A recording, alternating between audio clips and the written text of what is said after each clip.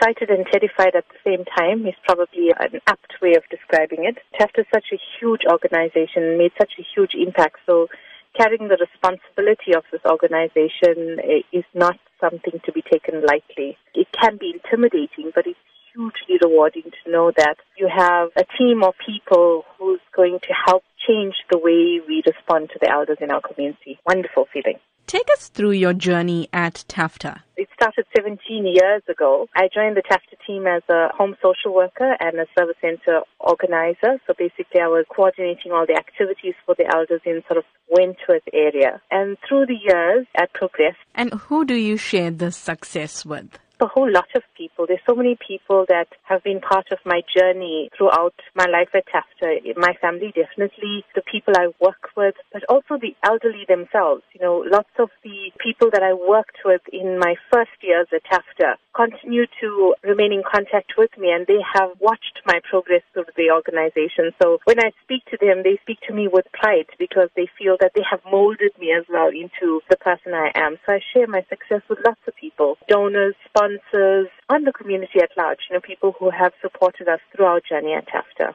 In your new position, how do you plan on taking Tafta to new heights? The challenge that lies ahead is quite a huge challenge in terms of meeting the need. My personal philosophy is that a better life for elders is possible. And the whole question is, how do we do that? And, you know, I've been challenging my team to look at innovative ways to make sure that the elderly are part of society, that they have access to the services they need. They have a shelter, they have food, basic things sometimes that we take for granted.